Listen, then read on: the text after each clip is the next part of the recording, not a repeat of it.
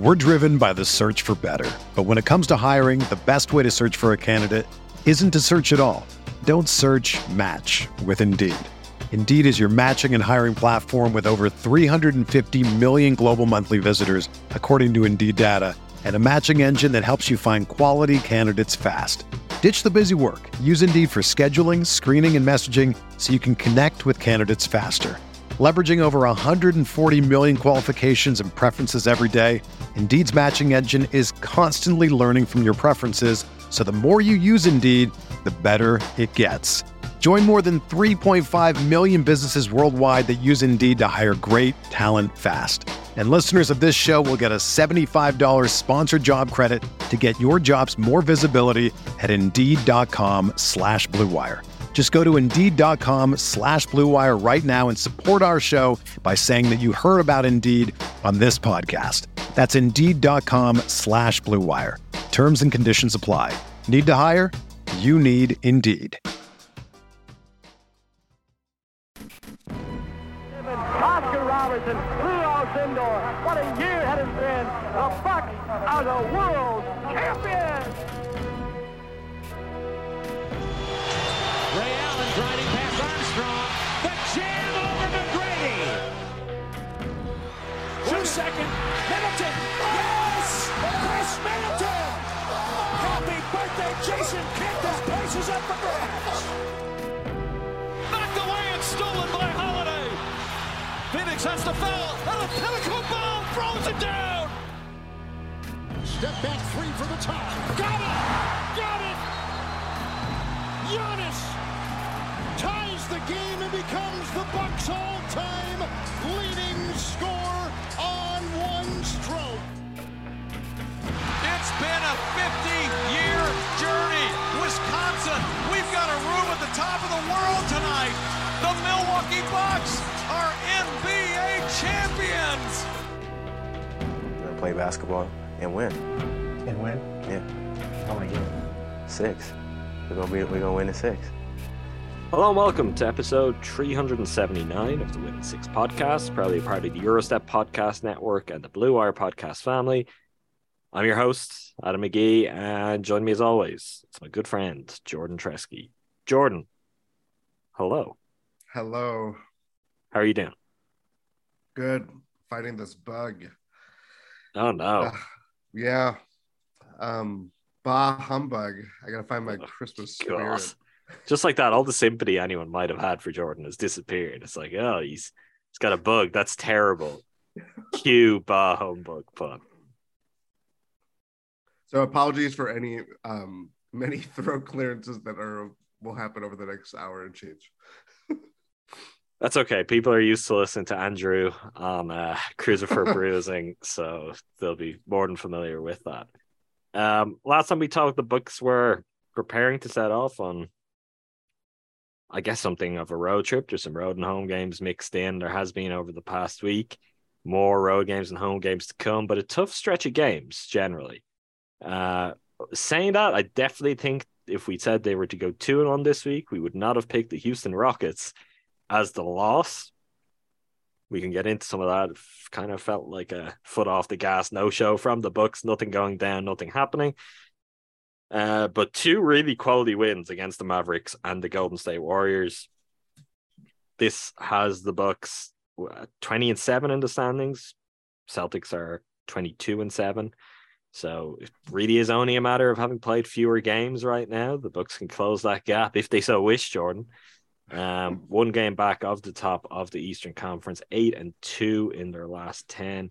Chris Middleton, dare I say, settling in, looking a little bit smoother and more like himself, particularly against the Golden State Warriors.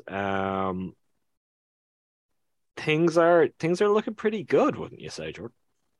I would say so. I think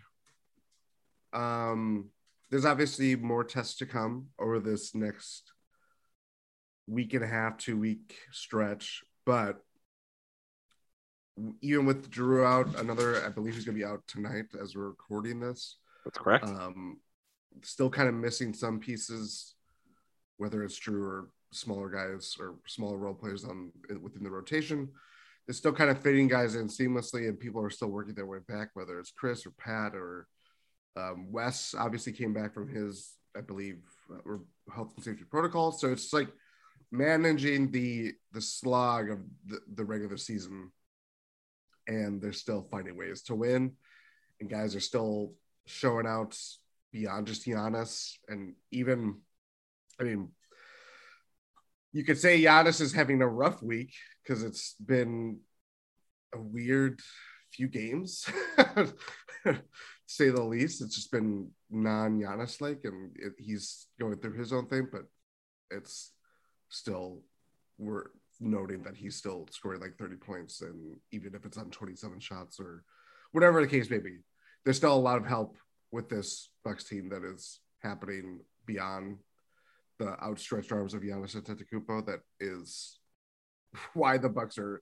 20-7 and could be easily first in the East in a couple days' time. Yeah, for sure. They're, I think, who we thought they were, and a little bit better than that. I think to this point in the season, like I thought they were going to be a very good team this season. I believe I picked them to be first in the East, but I think they're slightly ahead of the schedule I had them at. I think they did a much better job of dealing with the absence of Chris, the absence of Pat, and even to some degree, now that those guys are back, it feels like their game plan is still playing as if they're not there, and you're getting bonus contributions, particularly with Chris. I'm going to be interested to see how that evolves. It doesn't feel like Chris is kind of in a Chris type role, finding kind of that kind of flow to the offense yet. And yet he is having some success too, which is interesting. I don't know if that's there's room for some more kind of experimentation or maybe some more shifts in how the Bucks run their offense. That remains to be seen. But yeah, for me, they're ahead of schedule. They're looking very, very strong. I don't think we have any real doubts over the defense. There's been some kind of fluctuation on that front lately, but there are obvious reasons for that, and I don't really see it as anything of concern. I think the offense is picking it up.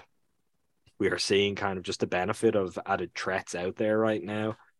And you've got a whole group of guys who are just playing at a really, really high level. Giannis is obviously at the forefront of that, but as we've talked about at times this season, like he is having his ups and downs for sure. Not everything is going his way. Certainly all of the jump shots he took against the Warriors were not going his way. But there's just a really good vibe to, I think, how the Bucks are playing.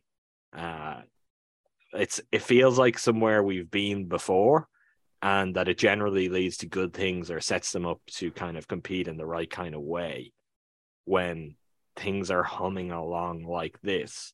And also, I mean, I know we've spent so much time, and there'll be even more talk about it, and it feels like once a week, and we're not even talking about a whole lot on the pod, but some detail will emerge of, Jay Crowder trade talks and the Bucks involvement, and I guess even someone like Eric Gordon now being on the market. Like, he's a player that I think the Bucks have at times been linked to it, and you just would never be surprised in what way things go. And in spite of all of that, I look at the Bucks right now, I'm like, this team doesn't need to trade. This team is kind of set as it is. They just need to keep focus on, the players who've been out working back to the very best of what they can do, continuing to manage the season well and be ready to go when it comes to the postseason. And I think they will be very, very, very difficult for any team to beat come the playoffs if they can do that. Are you kind of on that train too? I feel like you are. It's usually where you would be, but as we approach the season where trade talks are just going to kick up more generally around the NBA, and I've no doubt the Bucks will explore options, I feel absolutely zero urgency for them to do that right now. Yeah, happy December 15th, everybody. A made-up holiday on the NBA calendar that's like, yeah, everybody's trade eligible. It does not mean that someone's going to get traded on December 15th, which kind of, I feel like that's how it's advertised. Yeah, I would kind of agree with that. There are definite needs that they have within the roster that I think could come back to haunt them. But when we're talking about again, this is just kind of the old maxim of focusing on veteran players that want to come to a championship contending team, whether it's PJ Tucker, now Jake Crowder, boss man, 99. Or, I mean, it's going to happen next year. It's going to there's always going to be a player every year that is going to be circled as he's either sitting out or he's on a team that has changed course completely. And it's a matter of contending teams to put up their best assets, whether it's a second-round draft pick or a nice quality role player. But to do that, you have to give up players that are worth value to the other teams. And that is a little bit tough to do when you have a formula that is working right now. And a lot of guys are playing their best basketball, maybe even ever, within like as a role player, within a 20-7 Bucks team that has aspirations to make it to the finals again. So yeah, like I think for all the talk about like what Jake Crowder could do this team and everything like that, it will change things if they somehow make a way to acquire him, and what they would lose, whether that's Grayson Allen, because obviously his salary is probably the best to move for someone like Jake Crowder or whoever else. As much as I have my quibbles with Grayson, and you look at that Rockets game and it's like where the bad nights for Grayson are bad, but then it's juxtaposed with he goes 6 for 6 against the Warriors, plays with an aggression that you need from him. Like that is, I think that's the maddening thing about watching Grayson. And as we just go into him specifically, he has it in him to play with it, with, his foot down and drive it to the basket. And yes, he's not the greatest or most nimble driver by any means, but like, it's not just he's a shooting threat. He knows how to make a threat with his shooting, if that makes sense. He can attack closeouts. He can do a little bit of everything and just kind of make some good passes, even though it's just like kind of an adventure. It's like there's something in them that like, or in his play that you could say like, I would trust Grayson,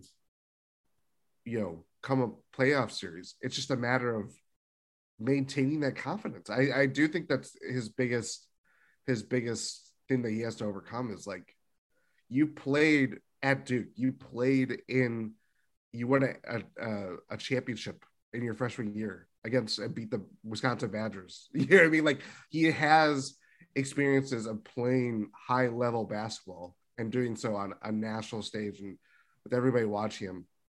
It's like you kind of have to just go back into that groove of like, it does not matter what is in front of me. I'm just going to play my game and just play it the same way that I do every day. And so I think that's for me, it's just the confidence issue with Grayson that it's just so apparent for me that like, I just want him to shake out against, nights like he had against the Rockets. I do also think, though, there is a level of player he is and there's a level of player he isn't. And what's expected of him as a Buck falls within, I think, what's perfectly acceptable for where his ability is. But there are going to be some bad games. Yeah. Like I think that kind of has to be accepted. If he was the perfect version of himself all the time, well, then he's an entirely different player with a different salary and a different role and different conversations around him. Like the discussions are something more fit related, more matchup related. When you think of, well, the Bucks prefer someone different to be in that role. I mean, I've been on this before, and I think Ty was on with us and disagreed. I don't think Jay Crowder is the colossal upgrade in a lot of ways that people are making him out to be. There's obviously one way, two ways, defense and size, where there's very, very clear appeal. But I do think we're probably overlooking a lot of the elements of what Grayson can do offensively. Yes, he doesn't do them every night, but he's not your second star. He's not someone you should be tasking with doing any of that. So if that's something that's going to let you down in the playoffs, that's going to be a failing on the whole team more than that, because it shouldn't come down to we need Grayson Allen to win a playoff series. Like that's not how any of this works or should work, even against a good team. Like he could be a key difference maker, or he may not be a key difference maker. But if it's a conference finals against the Celtics, and it's like, oh well, Derek White delivered and Grayson Allen didn't. That's why the Bucks are going home. The season ends here, and we're all going to stew on this and ask all sorts of big kind of questions with the future of the franchise from here. I'll be kind of calling bullshit if we get to that point, because as much as that can really hurt, that's going to say something about Bud and Giannis and Chris and Drew and Brooke before you're getting to, oh, well, Grayson. It was all about Grayson. So I think there's an element of that which we're now kind of overplaying. What I really wanted to get into, and you've brought us right into it in talking about Grayson, I think that Warriors game was a really interesting snapshot of something the Bucks have going for them that I think would be the envy of the vast majority of teams around the NBA. And that is that players 4, 5, 6, 7, 8 are really, really good. Really, really good. With the exception of one, they're having great seasons, and the player who is not having a great season is Pat Connaughton. And we know why that is, and we'll give him plenty of time. There's no reason he can't be very impactful by the time the playoffs come around. Brooke continues to just be an absolute force. He only had 7 points in that Warriors game, but it felt like so much more. I think they were all first quarter points too. First quarter points. A couple of emphatic blocks. Just honestly the best he's been with the Bucks. And I know we're talking about this now for a few weeks, but with each passing week, it gets more and more impressive and surprising too, somewhat, because you look at his age, you look at the injury he's worked his way back from that kept him out for the majority of last season. And to be the guy he now is truly, truly phenomenal.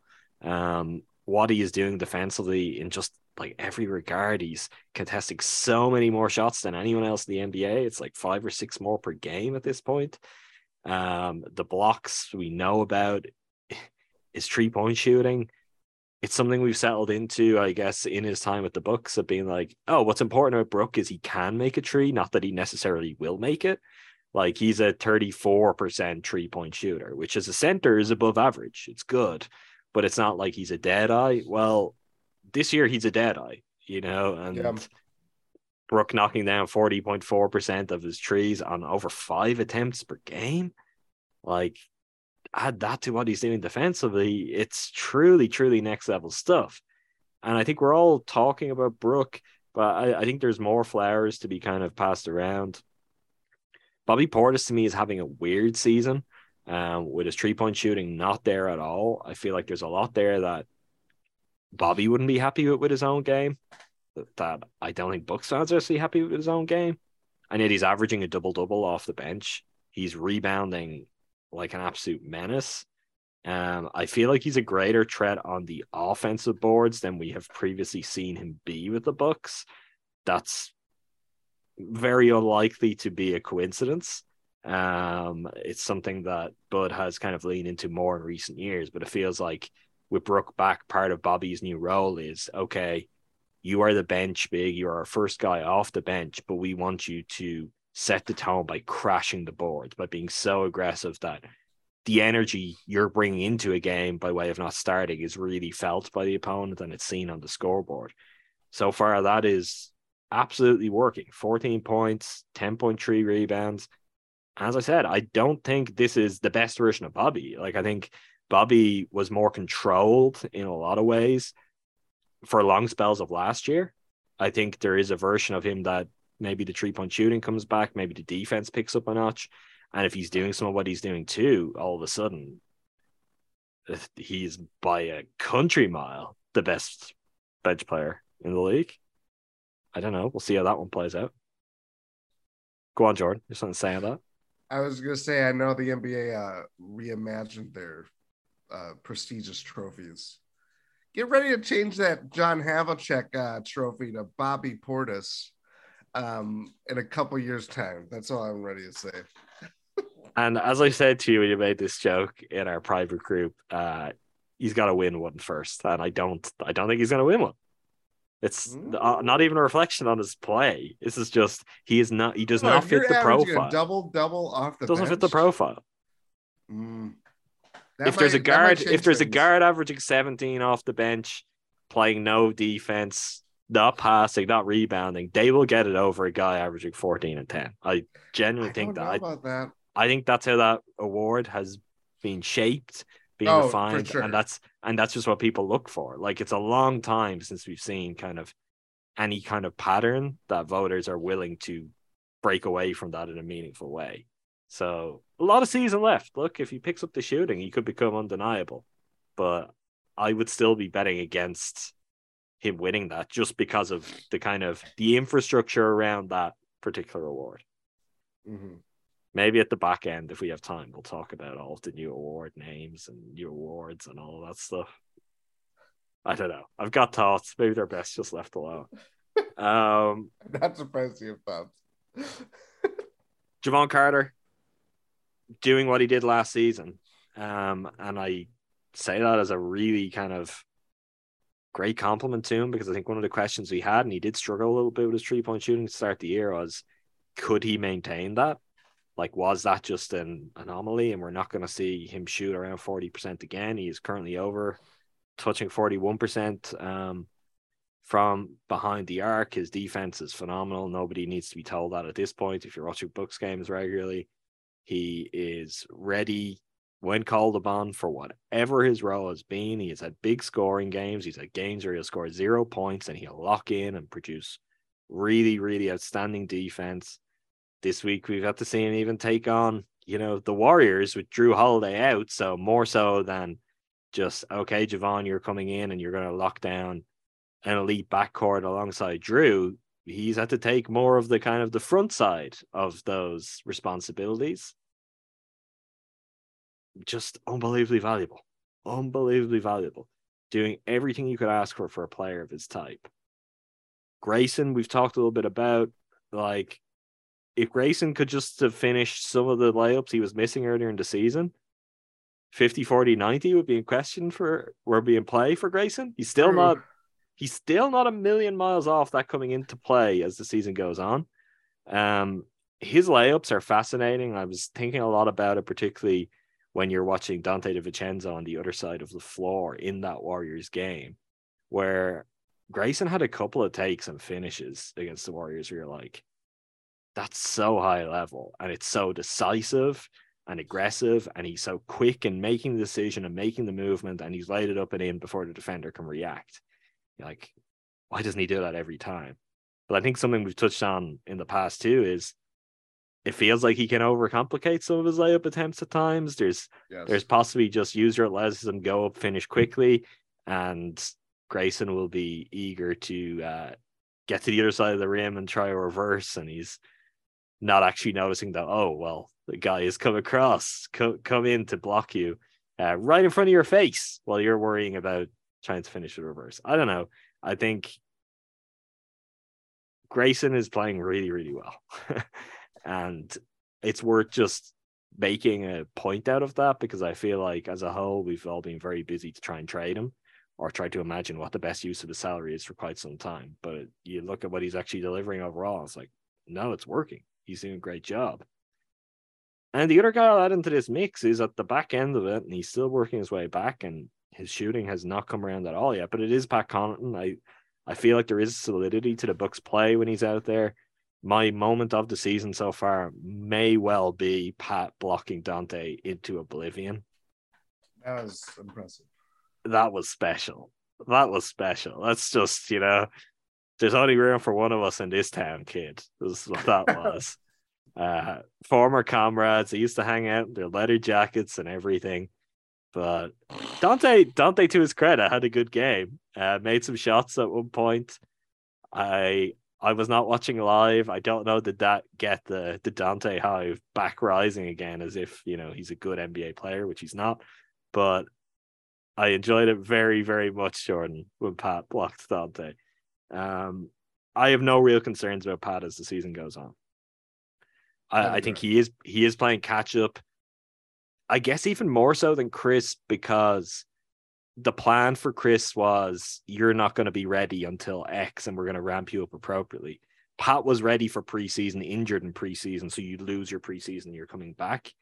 Like, I wonder if that will mean that there are parts of his game that doesn't fully click in until maybe the All-Star break, where there's just like a week where you can actually reset and be like, okay, let's kind of get on the right page here. That's a really tough adjustment to make when you're all good to go and then you're not, and then you're in the season.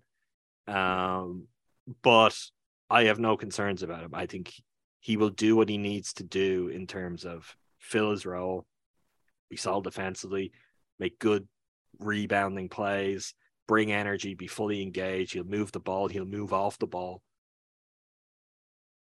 And I just don't know if there's another team in the NBA who has that, what we're going through in the 4 to 8 range. I think there are teams who have comparable options, but I would fight anyone on the case that there's a better collection of players out there, because it's not just what you're getting from those role players and what they can offer, but it's also how well they complement the 3 guys that we're not talking about here, who are clearly a tier above them as well. And I don't know. It's just, it's not news. We knew the Bucks had depth and real depth. And there are other guys who have good games, have had good games, can still do that, whether that's your Wesley Matthews, your George Hill, your Marjon Beauchamp, who were kind of overlooking there. But the Bucks' depth and how well their supporting casts are playing is really, really standing out to me right now. Same.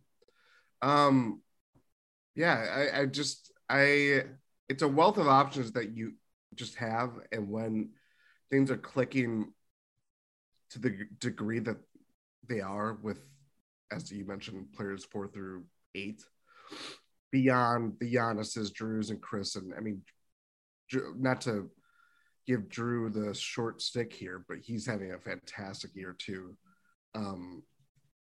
It's a shame that he's dealing with his non-COVID illness right now. But like, it has just been routine, whether it's been the many games that the Bucks were without Pat and Chris, and you saw how much of a role that Brooke played and how Bobby came in and filled in, you know, taking a bigger role off the bench, or whether he was starting for Giannis if he was missing a game or resting or whatever the case may be. Grayson had the first Mavericks game, he has shot the lights out. I mean, he's such a great shooter, and has really perfected that kind of Kyle Korver-esque role that they have shown, but it's been more than that. It's been like shooting at a standstill. It's been making the right decisions on the break and stuff like that has been working really well. The half court, all that stuff. Javon is interesting because basically what everybody wanted from the offseason after the Celtics loss, it was about Javon should have a bigger role. Javon should have a bigger role. It was also coupled with trade George Hill. He doesn't mean anything to the squad and all that stuff. And we both have made our piece on that. And just like, no, there's a world where you can have both players and Javon just plays a little bit more than George Hill, and it still works out fine for the Bucks. And to that point, it has worked out fine for the Bucks. Yeah. And to that end, a night where you're playing the Warriors, granted they are not the vaulted Warriors, or vaunted, that's a word. Vaunted, yeah, it is a word. They're not the vaunted Warriors of even last year. And he's without Drew Holiday. He has to go against Steph Curry primarily, and to his credit, bothered him endlessly. And it's stuff like that. Like, he is just an engine that he just picks up guys routinely 94 feet. He does his little, what was it? He like ran down we even noticed it on the playback when we were doing that. He ran down the court, I think, for a technical foul or something like that, where he was trying to like get in the mind of a Warrior shooter that, like, I don't know what it was, but it was stuff like that. There's a moment, I don't know if this is what you're talking about. It's even where he just like, there was a couple of times where I think the ball was inbound to Steph, And then Javon literally just appears out of nowhere. Yeah. It's like Steph would be like, "Oh, I've got lots of time," but Javon would come sprinting in as if he was actually consciously saying, "Oh, I'm going to hold back until the ball comes in, and then I'm going to go." So between, say, the bounce of the ball and it landing in Steph's hands and him being like, "I've got lots of time," to when he actually gathers and goes to turn, I'm going to be at his back. I'm going to be pinned to his back. And Curry, look, he made some shots. He scored 20 points, but he struggled on a night where the Warriors needed the best version of him. Like, that's a big feather in Javon's cap in a game without Drew, too. And it's going to be the ongoing discussion. There's always something, Jordan. We've always got something, one talking point or another, but it is going to be the fifth starter and how all of that plays out. And it will only become more and more kind of divisive and heated if Grayson continues to play well and shoot really well, and Javon continues to play well and defend really well and shoot really well. It's going to become something where there are clear kind of different sides. Honestly, good problem to have. Yeah. We've been in a spot before where the Bucks sometimes they've had to pick from bad options. So if they're picking from good options, that gives you a plan B, that gives you an ability to adjust.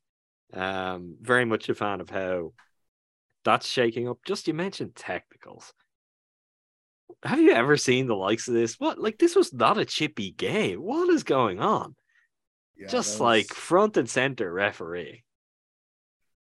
Yeah, that was not fun. That whole third quarter was a slog, and it was, I don't know. I would think if you've given out a couple, you get more. Well, clearly you don't get self-conscious, but you should get self-conscious of that as a crew and be like, okay, let's rein it in now and let's let some basketball. Like we've thrown down the marker. They know we're going to give out technicals. Bud obviously said something. It was by no means the most animated I've seen Bud. When he got called for a tech, I don't really know. And I mean, Steve Kerr probably should have been tossed because he was completely apoplectic. I didn't know what exactly was going on. A lot of refereeing in that game, which never good when there's a lot of refereeing, but there certainly was on that occasion. We're driven by the search for better. But when it comes to hiring, the best way to search for a candidate isn't to search at all. Don't search, match with Indeed. Indeed is your matching and hiring platform with over 350 million global monthly visitors, according to Indeed data, and a matching engine that helps you find quality candidates fast. Ditch the busy work. Use Indeed for scheduling, screening, and messaging so you can connect with candidates faster. Leveraging over 140 million qualifications and preferences every day, Indeed's matching engine is constantly learning from your preferences, so the more you use Indeed, the better it gets. Join more than 3.5 million businesses worldwide that use Indeed to hire great talent fast. And listeners of this show will get a $75 sponsored job credit to get your jobs more visibility at Indeed.com/Blue Wire. Just go to Indeed.com/Blue Wire right now and support our show by saying that you heard about Indeed on this podcast. That's Indeed.com/Blue Wire. Terms and conditions apply. Need to hire? You need Indeed. If you're a basketball junkie, then you know there's no better time of year than the NBA playoffs. Twice a week, JJ Redick is cooking on his podcast, The Old Man and the Three. He has guys come on in all stages of their careers to talk about the league and share stories you won't hear anywhere else, including Devin Booker on why he talks so much trash, Ray Allen's epic free throw competitions with LeBron in Miami, and the moment Tyrese Halliburton knew Pascal Siakam would be a good fit in Indy. In addition to player interviews, every Monday JJ breaks down the top 3 things happening around the NBA with unmatched analysis, not outlandish takes, and is often joined by masterminds of the game like Tim Legler to dive deep on rookie reports, trade breakdowns, and why is mean mugging now a tech? You won't find another outlet that covers the game as comprehensively and with such insight as JJ does it on The Old Man and the Three. Make this your companion podcast during the playoffs. Listen to The Old Man and the Three ad-free on Wondery Plus or wherever you get your podcasts. To get us back to the matter at hand, I threw it out to you before we started, Jordan. It's not the kind of thing I say flippantly to a man like you. I know how much thought you will give this, how serious you will take it, but is there a possibility this is the greatest Bucks team roster, kind of top to bottom, that we've ever seen? I believe so. I don't even you look at like obviously the championship winning teams, you think of, I mean, more so for 2020 and 2021. It was so I don't know. I think it was even more special because of how little there was beyond their starting lineup. It was Pat and occasionally Jeff Teague, or occasionally, I don't know, Bryn Forbes, Elijah Bryan played minutes. Like, it was just like, it was highlighted by the fact that the Bucks just did not have, or obviously Bobby too. I forgot about Bobby, but it was not highlighted by the fact that, or it was highlighted by the fact that there was just so little past 6 and 7 players that they just needed those 6 or 7 players to play as good as they did. And they still did it by the skin of their teeth. I'm sure you could probably go through some 80s teams that, you know, that stood out for definitely the deepest, most consistently deepest era of the Bucks. Deepest, and obviously it's coupled with the fact that they could never get past the Sixers or the Celtics and all that stuff. Even the losing to the Celtics in the finals, the 74 finals, that team was pretty deep too, like kind of surprisingly. Even if there was a lot of holdovers from the championship win a year, 3 years earlier. There's just something different though about having guys, again, it's Brooke, Javon, Bobby, Grayson carrying them past through the starting lineup, through their bench. And Jordan. And Joe Ingles isn't even back yet. Xmas surprise. That is the thing that I'm getting very excited about, is that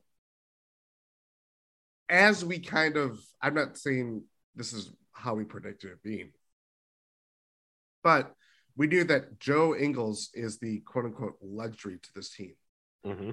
We said that even based on how everything went last year, not having Chris, and you still take the Celtics 7 games in a series that you were 3-2, and obviously the last 2 games he blew.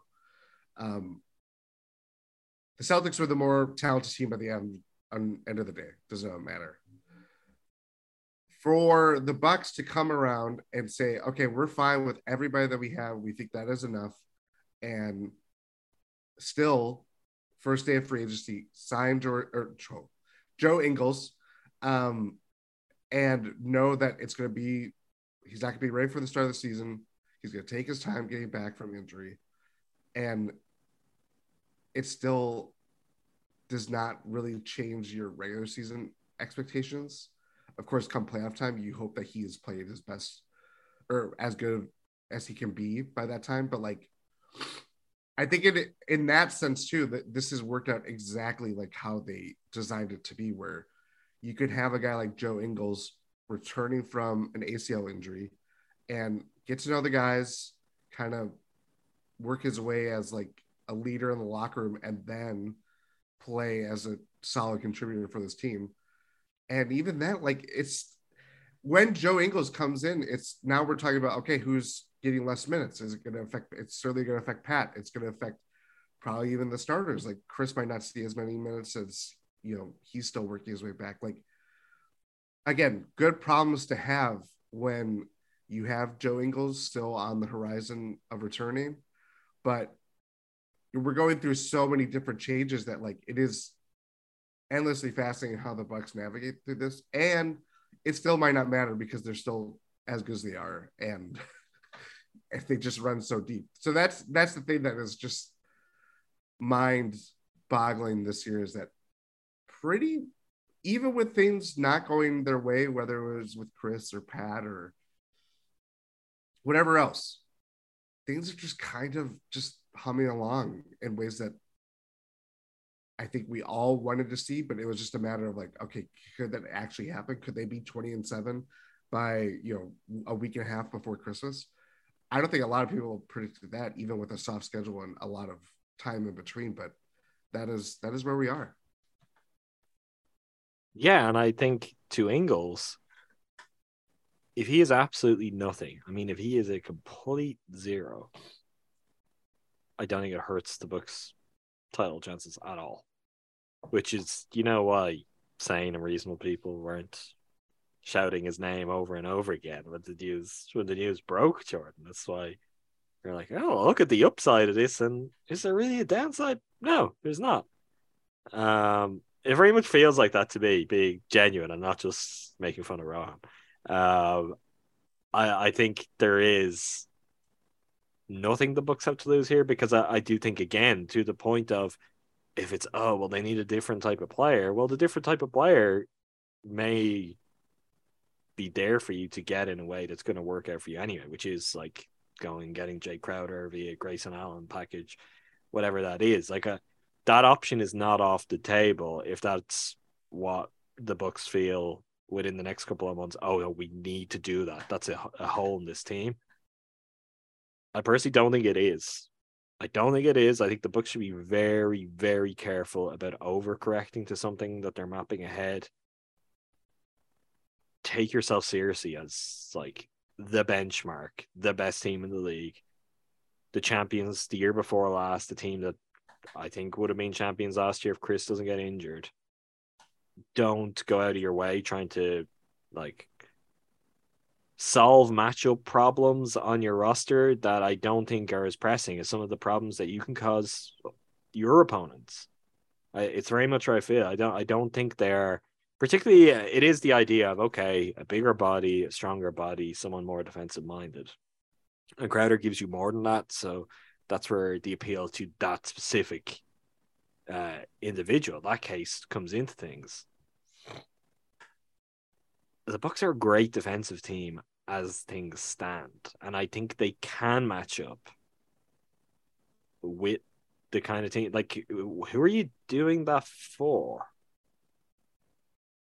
We don't even have to make a Jay Crowder specifically before we say a Jay Crowder type. Like, is that for the Celtics? Because you have good options that you can match up with every Celtic and play what is pretty much your best lineup if you're the Bucks, in my opinion. Well, I do think it is something of always searching for that PJ Tucker glue guy, defensive stopper kind of guy. But this is not 2 years ago. This roster is not 2 years ago. I don't think that's needed in the same way it was at that point. No. And as we've talked about many times, the problem that the Bucks have always had in the playoffs, largely always happened in the playoffs, is that their offense takes a huge hit, and then you're so reliant on their defense to make stops, to bother their best players, or it's either bother the opposing team's best players or take everything else away and let Kevin Durant go for 50 points and then still somehow manage to win a playoff series. It's stuff like that that has been the formula. So the fact that have built a team that they want to make a better offensively, and that's very much clear. Even down to the Ingles signing, as you said, like, he still doesn't have to be Joe Ingles of old. He could be old Joe Ingles and still make a solid impression on this team. Some real old Gil energy to old Joe Ingles. Exactly. I think that is like where it's always gonna be that question of like, do you want more offense or do you want more defense? And Jay Crowder brings that, but brings which? It's a good question. He does not bring more offense if you're trading Grayson Allen. He'll certainly shoot as much as Grayson does. That's not an answer. He will, but I don't feel like you certainly don't want that either. I just think there's a real be careful what you wish for here, and it's like everything is in good shape, and your additions are built into your roster construction. Joe Ingles is your addition. Now, I think the thing that opens this up, and we talked about this a couple of weeks ago, if Ingles comes back and Ingles looks like, the best version of Joe Ingles very quickly, and he slots in seamlessly and he looks healthy and he's doing so much for your offense, he's making shots, his playmaking, then Grayson does become expendable. And then you could be like, well, would we be better having someone who is a 4, could play big at the 3, whatever it is, who is stronger, is bigger, defensive minded, all of that.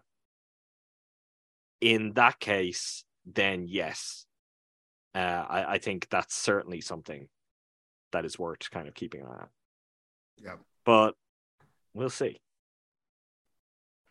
Okay, Jordan, I think that covers off the bulk of the book stuff we wanted to talk about there. The one thing we can do actually is we can take a little bit of a look ahead.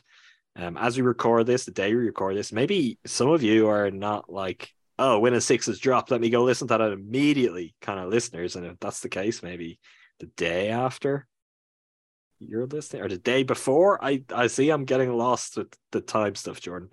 We are, in fact, not time travelers, but as we record, the Bucks are going to be in Memphis, take on the Grizzlies later tonight. They are going to be at home to face the Utah Jazz on Saturday.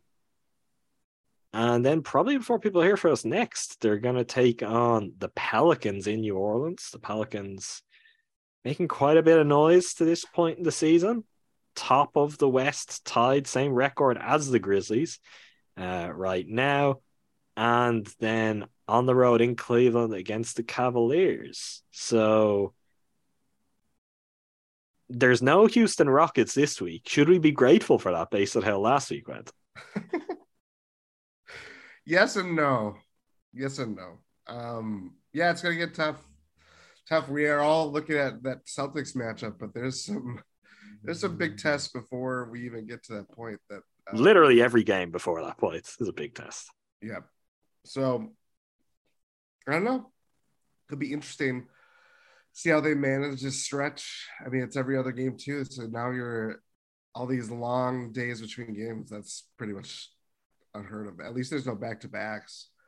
But yeah, it's every other day, and it's gonna be hit after hit after hit. It sure will. And as we said last week, if they get through it in good shape, a much more favorable stretch in the schedule facing them, and things will really be looking great. Not that they aren't already.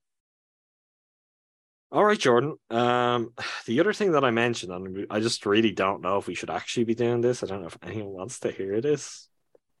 I actually don't know. The NBA have done this. I haven't taken the temperature generally. I saw a few tweets, but not a whole lot. I don't know how this has generally been received. The NBA this week unveiled 6 new trophies for what I believe are called the Kia Performance Awards. It's not even what was. This is the thing. So the Kia NBA Most Valuable Player award will now be the Michael Jordan Trophy. So if you are the Kia NBA Most Valuable Player, I'm sorry for all these free ads, you get presented with the Michael Jordan Trophy, which is a trophy that is allegedly supposed to be Michael Jordan reaching for the sky more than dunking. That's my one thing first with the design here. It's taking a rebound. I don't know. It looks like an Oscar that is holding like a ball. It is. There's all this kind of stuff, which I just think is. He's 23.6 inches tall, and the nameplate is 6-sided, and all of this is like great. Wow, you got as many Michael Jordan references into the design as possible. Fantastic. Do we stop at MVP and talk about that, or will I'll keep going through? Let's just go through all of them. So, awarded to the Kia, another free ad, NBA Clutch Player of the Year, the Jerry West Trophy. This is a new award. Jordan, do you know how this award is going to be judged, voted for, gauged? Is this literally people are like, oh, he's clutch? No, as I joked at the time, Tuesday, you can easily make a LeBron James joke and turn clutch into K, so it's clutch, the most clutch player. This trophy is like a a gold man who has been encased in glass and is just desperate. He's centuries waiting for someone to set him free. Yeah, I didn't see the designs of these trophies. Everybody looks like Han Solo encased in what is it? What carbonite? Like carbonite, yeah. I don't get it.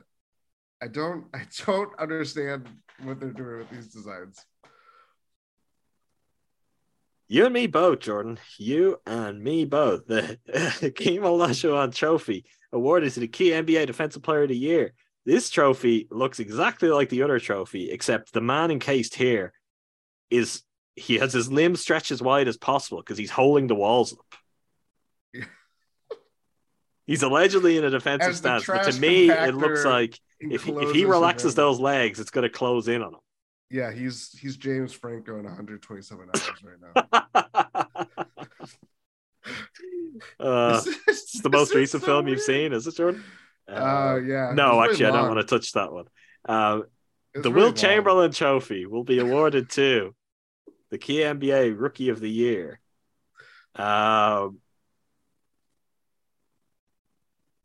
I guess this is the iconic photo of Wilt. Is that the pose here? Is it, Jordan? That was a question. I guess that's a pose. You know what it actually reminds me of? What? I think it looks like Dr. Manhattan from Watchmen. It does look like Dr. Manhattan. These are very odd. The John Havlicek Trophy for key NBA Sixth Man of the Year. Seemingly missing a foot, his left foot. Oh, I can see his left foot. You can? It just looks like he's about to fall at any minute. There's nothing supporting him. Yeah.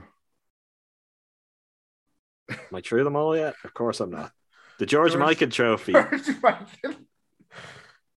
got to make that shot or otherwise he gets sent down the drain. Why is Mikan the most improved player? That was the one that I don't know. I guess actually, here's a take. Here's a take for this podcast, Jordan. Yeah. This should have been the Giannis Antetokounmpo Trophy. There has never been a more interesting, most improved player case and trajectory than Giannis. And I think that would have been a good. Now I'm sure they were very intentionally not using active players, which I don't know what that achieves, because are we going to make another award in a few years to name the LeBron James Trophy and the Steph Curry Trophy and the Kevin Durant Trophy? These are all terrible trophies, is my take. Outside of the MVP, they're all the same. The only one that isn't encased in. I know it's Jordan. Jordan is free, both you and Michael, to roam, to play the game, to rebound by the looks of the trophy. I think the MVP trophy, the existing MVP trophy, looked awesome. The Coach of the Year trophy looked awesome. I guess that's still the same. Yeah, that's also they didn't rename that unless they're going to do that for a later date, I guess. What did they do with the Executive of the Year? Or they change it to Red Auerbach's Executive of the Year trophy or whatever? Or is that Jerry West? I don't know. I on the whole, the idea of naming the trophies after former players is fine, because that is actually what happens. It just happens in a more organic way than this usually. And I think they would have been better rolling this out, the renaming of the trophies, over a 2 to 3 year span, as opposed to going, here's all our new Kia NBA Performance Award trophies, now named after NBA players. It feels very soulless. I think they look very soulless. It is also worth noting that these trophies are all branded with Kia on the glass on the front of them. So we haven't left our Kia overlords yet. Well, so what's the longevity here? Like, and what? I assumed all of these trophies in the past, there was a trophy, an actual trophy. That's the one trophy. I'm sure then you can get a replica you keep for yourself. No, I'm being serious though, because I do think this is always like an important part of it's when you've got the trophy, you've got the trophy, the same trophy that all these people have had, and that matters. With glass trophies, is that going to be the case? With trophies that are emblazoned with the current sponsor, like Kia aren't necessarily going to be the sponsor for these awards in 5 years. So the trophies change again. Like, you're just devaluing the impact of like a photo of an MVP in year X looking the same as a photo of an MVP in year Y. And I know the trophy hasn't always been the same, but we have now had a pretty significant run where a lot of players have had the same trophies, notable players, and through the age where the most footage, the most photographs, the most kind of, I don't know, resonance for the collective cultural memory of NBA fans, that they've just been burned in. This is what that looks like. I think it's a really weird decision. I don't understand why. Like, that's at the baseline level. My question is, why? Like, you could name the MVP the Michael Jordan Trophy without actually changing the look of it too. I feel like you can honor someone. I don't know. They just do this stuff now, Jordan. They just, here it all is, all at once, bang, we've changed all of these things. It's like, great, no one wanted this, no one asked for this, and I don't think it achieves anything. Is this Kia's idea? Did they want their names like actually on the trophies in a different way? I can't quite understand it. I'm sure it's something most people don't care about, and the truth is, I don't care about it that much beyond like right now and when I see people handed these awards. At least the MVP trophy does look different to the others. And I know there have been issues on some similarities with the look of awards in the past, but I do think those glass awards are not great. That's like what I expect someone, if we're giving out player of the game awards at the end of each game, you get like this piece of crystal and it's like, there you go. Congratulations, you're a player of the game. It does not feel like something that fits the momentousness of what these awards are supposed to stand for. Who is the first player to have their trophy break because the glass just smashes everywhere? It was very at the first win. Bobby with the John Havlicek trophy. How dare you? Because no, earlier on you weren't happy because I was saying he wasn't going to win. Now I say he's going to win, and you're not happy. There's just no winning. He's always winning. I don't know what that meant. Always winning here on the Win and Six podcast. Exactly. The first suggestion I saw that they were renaming things is I subscribe to Mark Stein, fellow Substacker, your colleague, and my colleague, of course. And I saw that he was basically suggesting that the NBA is going to rename their Kia Performance Awards, and I was like, that's random and weird. And guess what? It turned out to be very random and weird. I don't, what is this for? Yeah, I guess it keeps the longevity of these names, but it's also at a very just like, it serves really no function to a player's legacy other than like a talking point that they will bring up, I guess, going into every awards presentation. But that is one day out of 365 days. I don't know. These are just things that just happen with Adam Silver's NBA, I guess. And you just kind of be like, okay. And it doesn't make a mark on your life until it's like, no one is actually going to be writing a column, or we're not going to have a podcast be like, Giannis is the 2022-23, or is the deserving candidate for the 22-23 Michael Jordan Trophy. It's always, people are going to call it MVP. I don't know. You don't know. You don't think that they will? So I work in my day-to-day life in the capacity of working for a sports broadcaster. And I am aware of how the obligations for this kind of stuff from a league work if they want to enforce it, which is like a memo may well have gone out from the NBA being, this is to be referred to as the Michael Jordan Trophy. So, for example, if on ESPN and all their, if Stephen A is calling it that, and First Take, whatever the show, I can't, Get Up, was that what that was called? Yeah, Get Up. That other, I can't remember the other NBA show that they've now renamed. It's amazing how just whatever. Is that what the jump was? Yeah.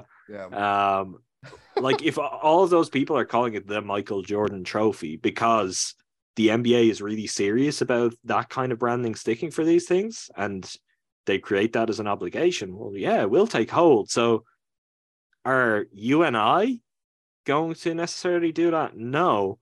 But I do think if it's on everyone's TV, like if the league is very serious about that being the naming process, and because it's not a sponsor's name that people will just disregard. Like people aren't going to have issues with calling it the Michael Jordan Trophy. They're like, yeah, cool, Michael Jordan. That over time that could actually stick. I do think this kind of thing is different because if the league are serious about it, they have the power to make the people who present the league stick to those terminology. Now that may not be the case. They may not care that much, but from my my non-winning 6 seat, from the seat in the other part of my life, I have seen how that stuff can work with leagues, and I could imagine how if the NBA want to go that route, they could go that route. They could.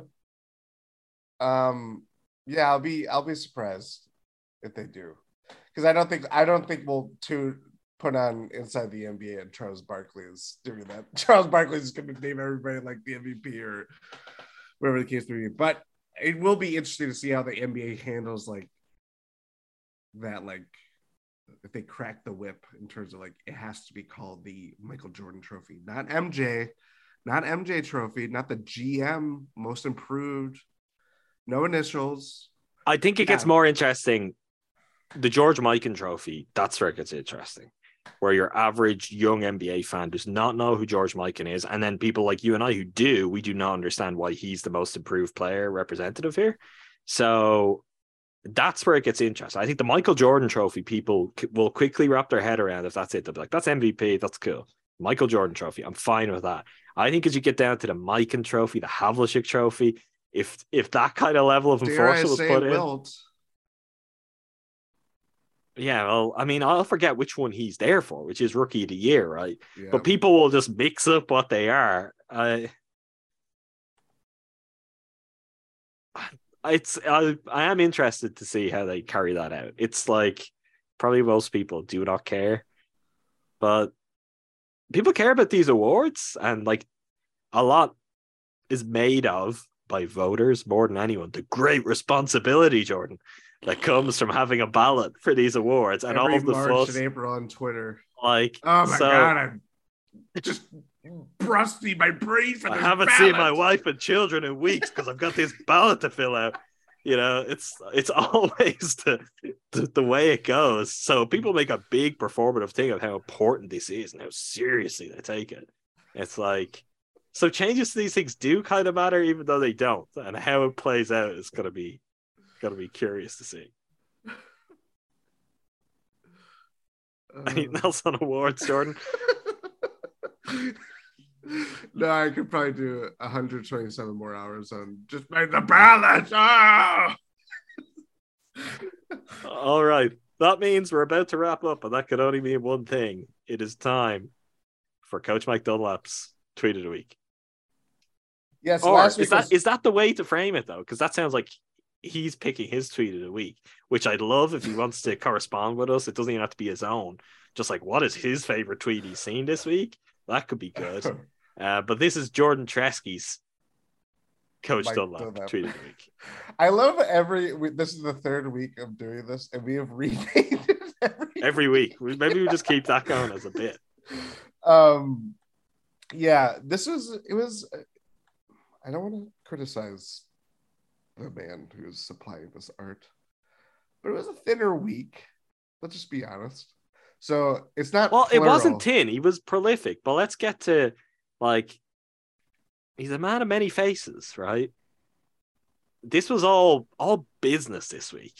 Yes. There wasn't time for, deep contemplation, reflection, real kind of searing insights about life, because this was all about basketball. All about basketball. That's the thing, is the criteria has to meet some crossover appeal. If I was diligently talking about this, like renaming a trophy or something like that. I want to see some real life mixed in with his profession. Maybe there's a little bit of in between sometimes. Who cares? But yeah, it was very business-like for Coach Dunlap. So let's get to the tweet of the week. Tweeted December 12th, 2022. at 12:05 p.m. Searching for quote unquote more. Read more, write more, ask more, tell more, etc. Maybe, just maybe, we should be seeking quote unquote quote less end quote essence whittled down every day, every second. What we do until bare bones discovered. No, we bypass celebration of a player's B day to have quote more end quote in practice.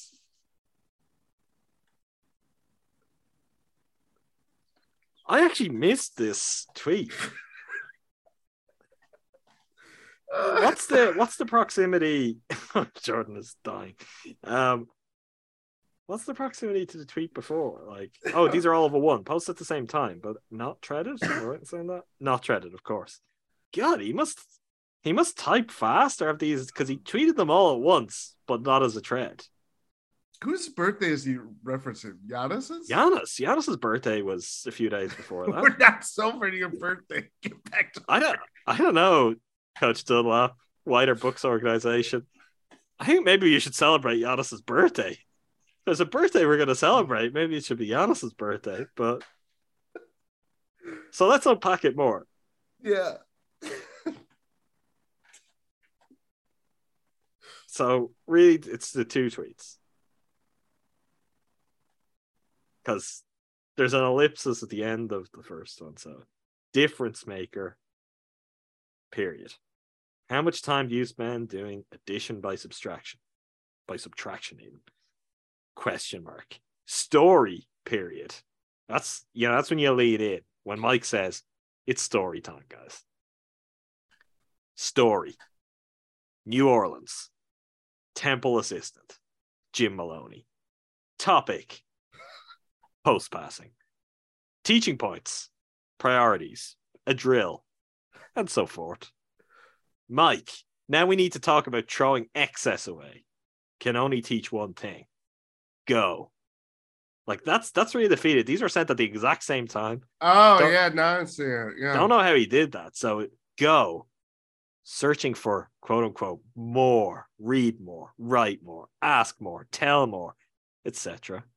Maybe. Just maybe, we should be seeking, quote unquote, less essence, whittle down every day, every second. What we do until bare bones discovered. No, we bypass celebration of a player's B day to have more in practice. Oh, okay. So I'm now reading this the other way, though. Yeah. I don't think they did that. I think they did the opposite. Yeah.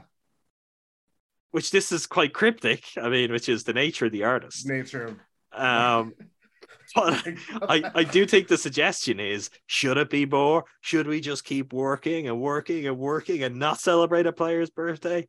To which Coach Mike, but Mike D, that is, says no. We should seek less essence, whittle down every day, every second. What we do until bare bones discovered. That's like a Terrence Malick movie voiceover. That is. Yeah, I think you we have nailed it this week. This is the first time I haven't disagreed with you. I missed this one. This is the good stuff. I think there's a pretense of basketball, but really he's getting down to, what he does best in this one. Yeah, and I did not realize it was a two-parter. There was no parentheses 1/2. And it was not a thread.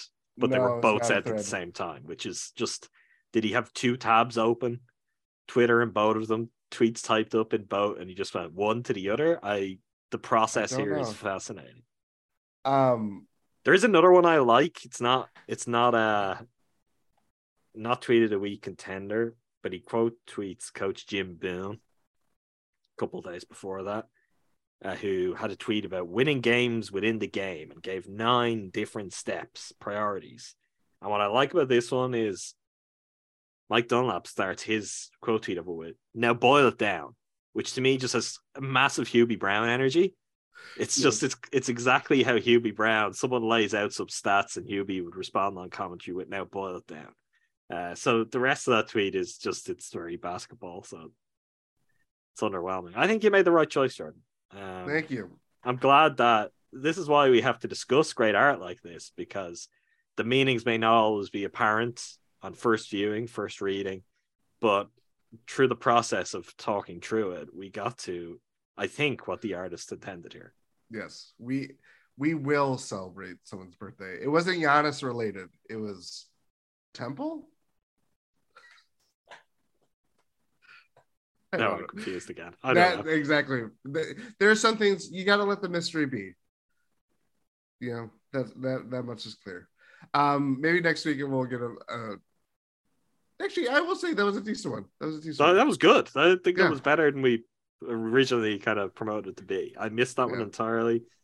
As a two-parter, I love, again, to be the ability to read it out, and just the punctuation is so fascinating. You know, something I'm actually thinking here now. There is a possibility we hadn't considered, because we talk about the weird kind of punctuation and the rhythm to these tweets. They read aloud much better than they read silently. Is it possible he is dictating these tweets, that these are being generated with his voice? So, like, he's speaking it into his phone? He's speaking it into his phone. He's speaking it some software that is just, he's like, I'm too busy to open up that app. And I'm just gonna, it's like, you know, is he a doctor and they're recording notes on patients and like a TV show? It's like, that's Mike Dunlap with his tweets. But he's just like, because look, I'll read the first one more time for the example of this. Sorry, everyone. Or not. If you like it, you're welcome. Difference maker. How much time do you spend doing addition by subtraction? Story. New Orleans. Temple assistant Jim Maloney. Topic. Post passing. Teaching points. Priorities. A drill. And so forth. Mike. Now we need to talk about throwing excess away. Can only teach one thing. Go. See what I'm saying? He definitely has to have a very kind of a grandized sense of self to be going around talking about, and particularly to address himself as Mike in this dialogue he's having with himself. But I do wonder, like, it seems weirder to imagine someone sitting down and typing that tweet out than it is for them to be kind of dictating it in some way. Maybe he's got an assistant that he's like, here's a Twitter, and he just starts speaking, and there's an assistant like frantically typing. I think this is a question that only one person can answer. Mike Dunlap, please come on the show. I want to know. I want to know everything. I will have a list of questions. For him to answer. Oh, look, Mike Dunlap, if you're listening, Mike Dunlap's people. Also, do you want to write for a documentary? Because he is an incredible. Oh, I don't know if that's a good idea. Don't know if this works long form, Jordan. But that's a different conversation. Maybe All-Star break. We can see what we can make happen. Maybe we set as a target. Let's see. Ooh, we'll have our people talk to your people, Mike. All right. It's time to reflect on essence, to whittle down the podcast. I think it's fair to say the bare bones of this episode have been discovered. If you like what you hear, make sure you subscribe wherever you get your podcasts. The Eurostep Podcast Network feed. That's where you get all episodes of the Eurostep with Ty Windish and Rowan Caddy, and Win in 6, Jordan and I. Talking to Tundra, Jordan. Give us the live promo. You were on it. You know what you talked about. That episode is out today, right? Is it out today? Yeah, it's already been published. Numac just hit the tweet as we are recording just moments ago. Yeah, we talked about Jordan Love taking ownership of the situation and trying to get that old geezer Aaron Rodgers out of the picture. Previewed the Packers Monday Night Football game with the Rams, and some seemingly still in the hunt for a playoff seed. Really? Are we believing? Never say die. Mathematically alive. As Han Solo once said before he was encased in carbonite and the NBA's future of Kia Performance Trophies, he said, "Never tell me the odds." and we're still That sounds like operating. something Aaron Rodgers would say. Whether Jordan Love would say it, that's a different matter. But for all of that kind of stuff, Talking to Tundra, that's the place for all things Green Bay Packers. Yes. Cruising for Bruising, myself and Andrew Snyder talk all things Brewers. Latest episode is breakdown of the Brewers acquisition of William Contreras for a bag of chips. No disrespect, I say Ruiz, but the Brewers We'll always have the like 2022 trade deadline with Esther Ruiz. Well, look, this is the haul, Jordan. This is part of the hater know. haul. So people want to process it now, and I'm sure people will want to process it like that, as opposed to framing it as what was the hater haul being the hater haul. And the ensuing collapse. Make time for this. The home for all things pop culture and everything else on GSPN. We've had movie episodes and all sorts up already this week, but also, if not by the time you're listening to this, very shortly after, World Cup semi-final review and a look ahead to the final. Myself and Andrew Snyder can be found on Make Time for This. We've got everything covered from all angles, all across the Eurostep Podcast Network. Get involved. GSPN.info. You can get into the Discord from there. You can check out the merch store. You can go rate and review the pods. Whatever it is your heart desires, you'll find it there. Until next time, thanks again to all of you for listening. Thank you, Jordan. Thank you.